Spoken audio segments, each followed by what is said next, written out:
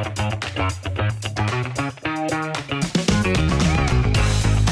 world's most valuable company introduces some very expensive goggles. You're listening to Motley Fool Money.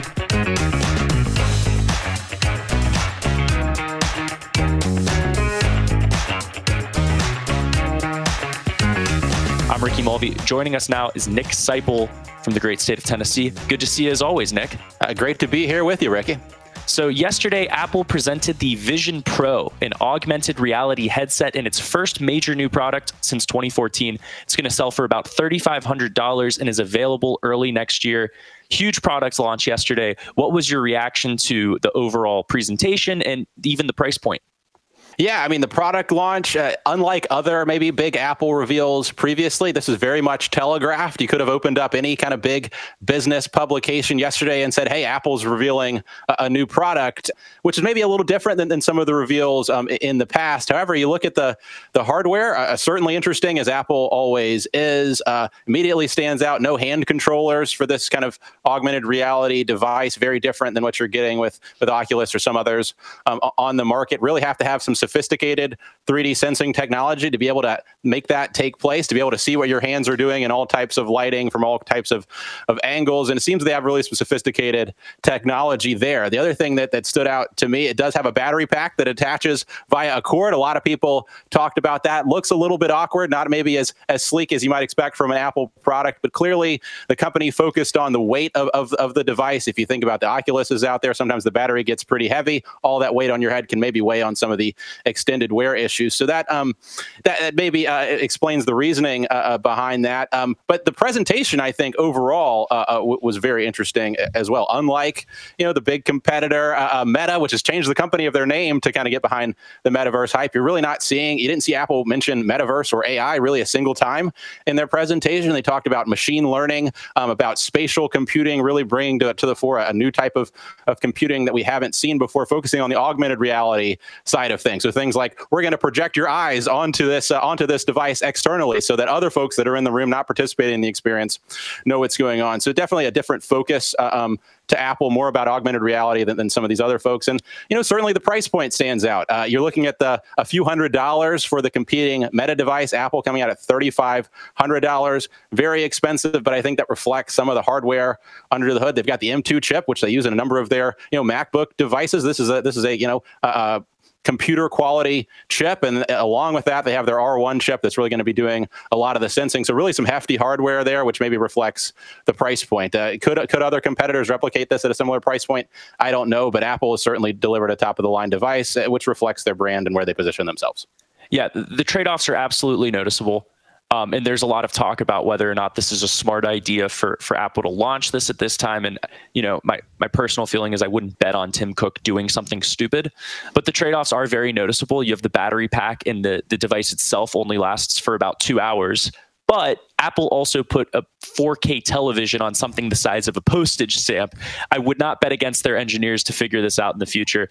Some of the use cases are really interesting to me, Nick. You have watching movies where it's going to basically be able to expand the screen to cinema size, video conferencing, FaceTime, where it's going to scan your face. So when your friends and family are communicating with you, it's seeing sort of a 3D rendering. So it doesn't look like you're wearing snowboard goggles. And any of the use cases you want to focus in on? Well, I think the one thing that really stood out to me was the kind of, I don't know if it's the home movie experience, if that's the way to describe it. It's going to feature Apple's first 3D camera, which is going to let you really have immersive experiences. You think about, every Sunday I have a FaceTime call with my parents. I have a young child, and my parents live a long way away, and so FaceTime really opens up a new dynamic of interacting with folks. You can tell a story about how this technology with kind of some of these kind of 3D home movie experiences really opening a new dynamic of interaction from long distances away, whether it's families, here in the U.S. that the children have moved away, or folks that have moved across the world. I think that'll be an interesting application, and I find that a lot more exciting for your everyday consumer, more so than some of these really niche kind of gaming experiences that you've heard sold with other products. One question with this is, why do you have to have it? And I thought one compelling answer in the presentation was they showed this father with two daughters capturing memories with the 3D video camera. And then with this device, it can take you right back to that memory in a life-size and three-dimensional way.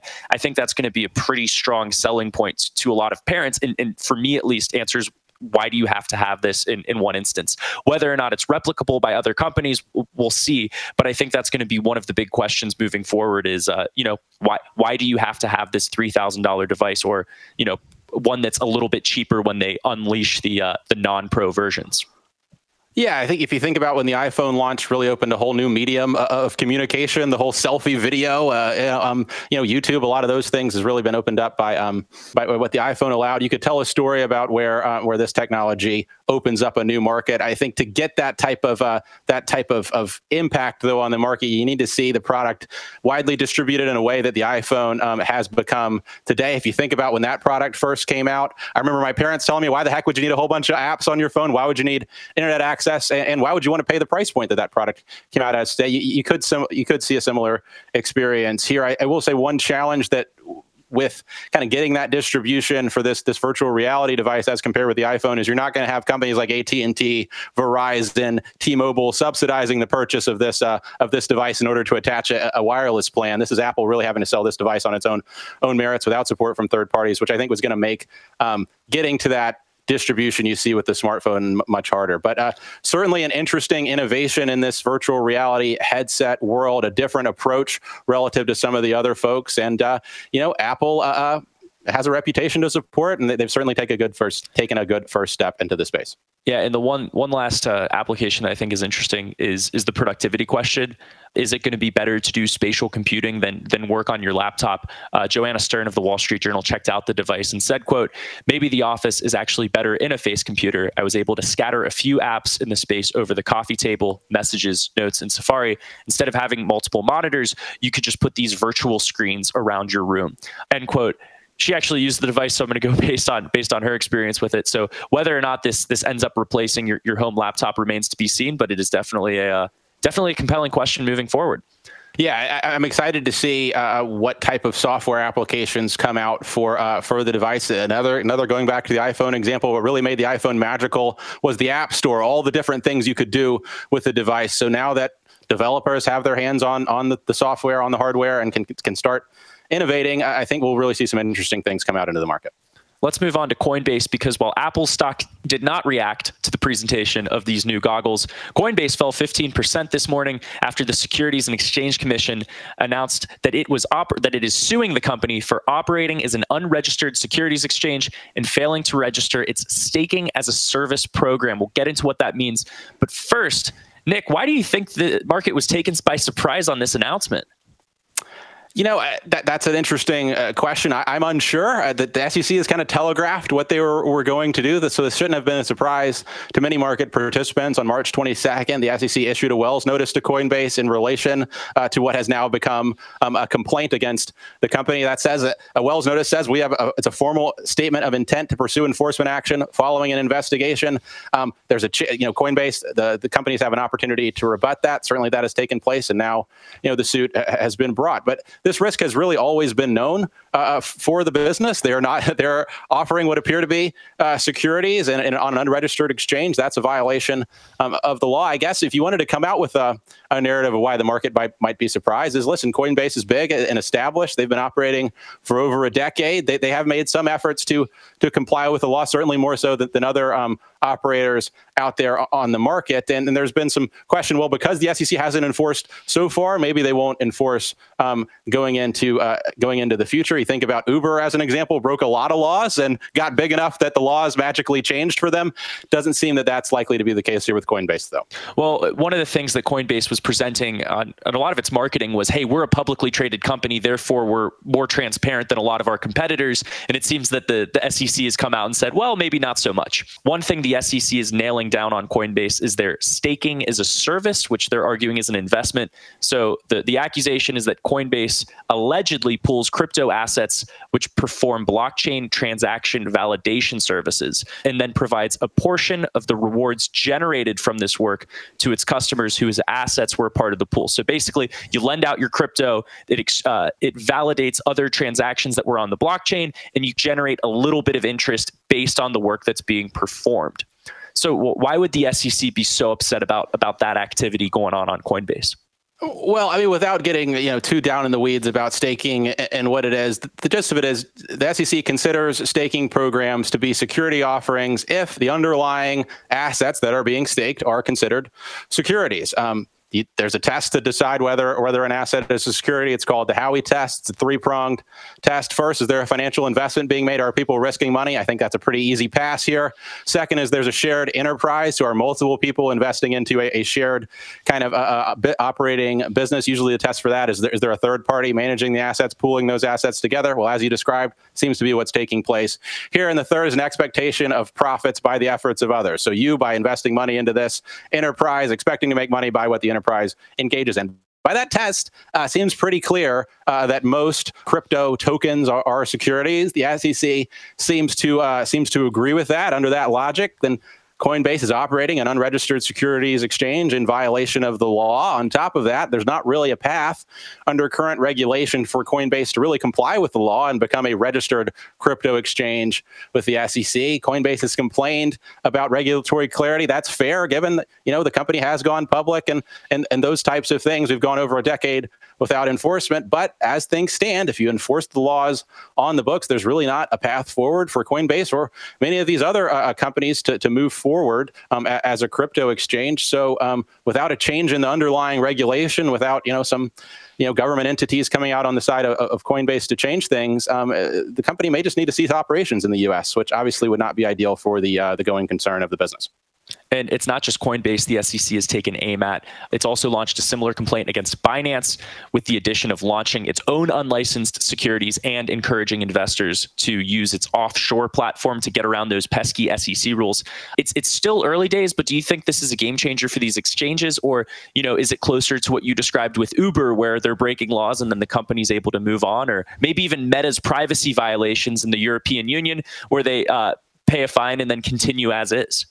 Listen, I think the Binance case, that there's a little bit more flagrant issues and kind of misuse of customer assets than maybe in the case of Coinbase. But I mean, there was a pretty inflammatory quote from that complaint. Binance's chief compliance officer quoted in the complaint saying, "We are operating as an expletive unlicensed securities exchange in the U.S. today." So it just goes to the idea that these companies have known they've been flirting with violating the law for quite a while.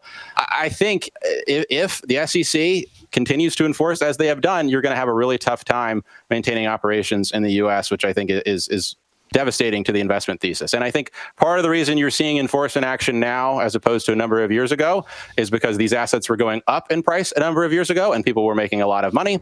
And this year, those assets have gone down in price and people have lost a lot of money, including with the FTX scandal, people likely getting put in prison. And so, from the perspective of the regulators, a lot more safety in being aggressive here today, whereas in the past may have been more safety in being hands off. So, things change pretty quickly sometimes. It sure is hard to operate an unlicensed security exchange in the USA, bro. Nick Seipel, appreciate your time and your insight. Great to be here with you, Reagan.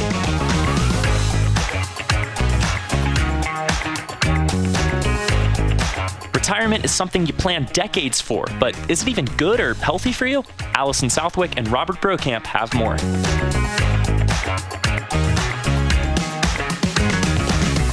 Retirement. What a novel concept. Spending the last 2 to 3 decades of our lives in full-time leisure mode is a relatively recent development. In 1900, the average retirement age was 76, but most people didn't even live that long. Life expectancy from birth back then was under 50 years old, and people lucky enough to survive until 65 lived, on average, another 11 to 13 years. So, for most, retirement lasted just a handful of years, if they retired at all. Again, you were more likely to be dead. This is going to be such a fun episode, I can already tell. I have some good news. So the modern version of retirement really began in the 1950s. The term senior citizen first entered popular use in 1955. The American Association of Retired Persons, now officially known as AARP, was founded in 1958.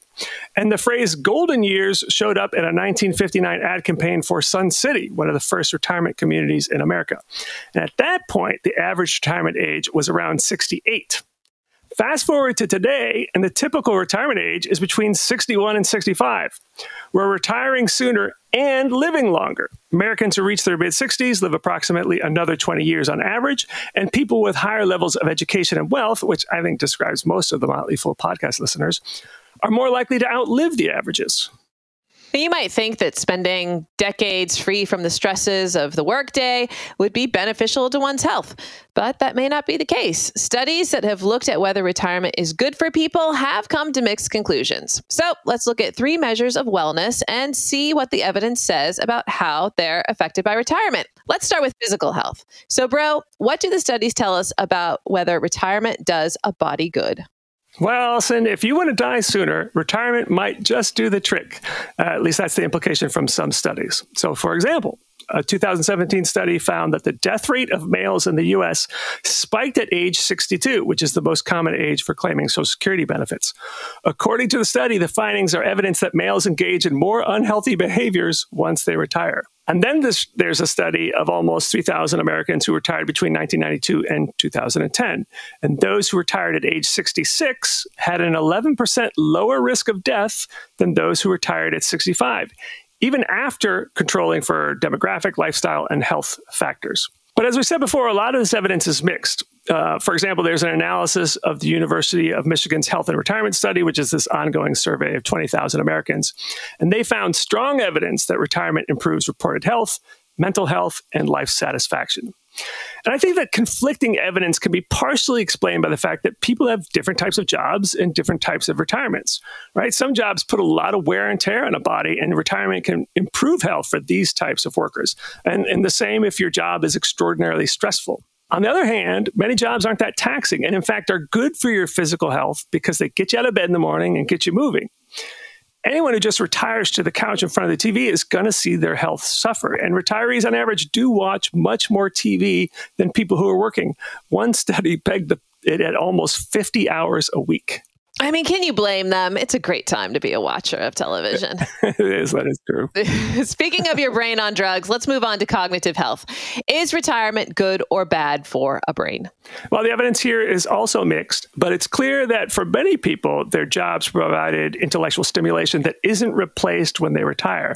And the brain, like most parts of the body, gets weaker when it's not exercised. Experts call this the use it or lose it hypothesis, and here's what a couple of studies found.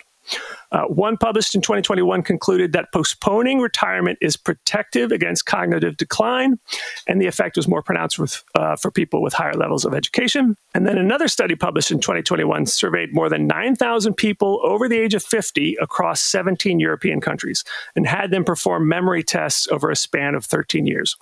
And the study concluded that retirement was associated with a moderate decline in word recall and that memory decline accelerated after retirement. And interestingly, it was worse for countries with less robust pension systems, which suggests that financial stress could be bad for the brain in retirement. All right, let's move on to social well-being, because retirement conjures up visions of mornings spent with your buddies on the golf course and afternoons taking art classes at the rec center where some naked guy sits on a stool surrounded by easels. You know the scene I'm talking about. So does retirement result in more and better relationships because you now have time to spend with friends? Although that naked guy probably doesn't want to be your friend. Although maybe, but, probably best to keep it profesh. Yeah, probably so. And again, it depends on what you're retiring from and what you're retiring to. So if you're leaving a relatively solitary job and then after retiring, you're able to spend more time with friends and family, then retirement is good for your relationships. Unfortunately, it's the other way around for most people. Work is one of their primary sources of social interaction. In fact, when retirees are asked what they miss most about working, the number one response is almost always the daily interactions they had with colleagues. A 2018 meta-analysis of 151 studies involving more than 700,000 people found that, quote, early retirees undergo a significant reduction of social integration, a negative experience that does not seem to be compensated through non-work activities such as volunteering, family duties, and hobbies. And a 2020 report from the National Academies of Sciences found that a quarter of Americans 65 and older are socially isolated. Now, being lonely is not only kind of just sad, but it can be bad for your health. Earlier this month, Surgeon General Dr. Vivek Murthy issued a report entitled Our Epidemic of Loneliness and Isolation, and included this in the introduction. Quote, loneliness is associated with a greater risk of cardiovascular disease, dementia, stroke, depression, anxiety, and premature death. The mortality impact of being socially disconnected is similar to that caused by smoking up to 15 cigarettes a day, and even greater than that associated with obesity and physical inactivity. And get this, over in England, they believe that this is such an important issue that the government created the role of Minister of Loneliness in 2018. And just finally on this topic, for many retirees, the most important relationship is their marriage. And the evidence suggests that the happiest retirees are those who are happily married, followed by single retirees and then retirees in unhappy marriages. The Wall Street Journal recently asked people about their concerns about retirement, and one 64-year-old said that, quote, at times I worry about my wife and me. I have heard of plenty of couples who, when they retire, they find they have nothing in common, and that scares the crap out of me. So investing in your marriage is also a key part of retirement planning. It makes a lot of sense to me. When we were all social distancing and working from home during the dark times, I really felt lucky that I had my husband to keep me company. And a lot of fools who were single, who work at the Motley Fool, they really struggled with the isolation. It was sad to watch. Okay, bro. So this episode has truly been on brand with your awfulizing reputation. The thing that people spend most of their lives working toward, you've been saying will make them miserable. But surely it's not all bad, given that most people don't want to work forever. So what's your parting advice for how people can thrive in retirement? Yes, I guess it is perhaps ironic that I'm the retirement expert here at the Motley Fool, and I've just given you all a parade of studies saying it's bad for you. So let me make this clear. Studies also show that retirees on average are pretty happy. In fact, in most cases, just as happy or happier than when they were working. I personally have spoken with many retirees over the years, and I have often heard them say some variation of, my only regret is I didn't do it sooner. The key to a happy and healthy retirement is to figure out how to replace the good things that work provided. And this, of course, starts with determining whether your portfolio and benefits can replace the paycheck and health insurance that you receive from your job, because retirement is very difficult if you don't have enough money. But it also includes the social interaction and intellectual stimulation you got from working. A joint report from Edward Jones and AgeWave provided some examples on how hypothetical people could prepare for retirement. And here are 5 suggestions they had for someone who was in her late 50s and still working. So it starts with create a plan to test drive life in retirement. Number 2 was start playing a musical instrument, or maybe just pursue some other long-held goal that challenges your brain. Number 3 was to try out 2 different volunteer opportunities every week. And the evidence is very clear that people who regularly volunteer are happier than those who don't. Number 4 was organize monthly lunches with colleagues nearing retirement with plans to continue those luncheons after they retire. And then number 5 was keep an ongoing list of activities to try in retirement. And finally, I'm just going to close by saying that when you look at the studies about happiness in retirement, they often talk about the importance of finding purpose. And, that can be a pretty nebulous term, but I like the definition provided by Mark Friedman, who is the CEO of Cogenerate, and that's an organization that looks for ways to bring older and younger generations together to solve problems. And Friedman wrote, quote, purpose is feeling like the world needs you as much as you need it, that you have something to contribute, and that you still matter. And if you can make that part of your retirement, I think you'll be in good shape.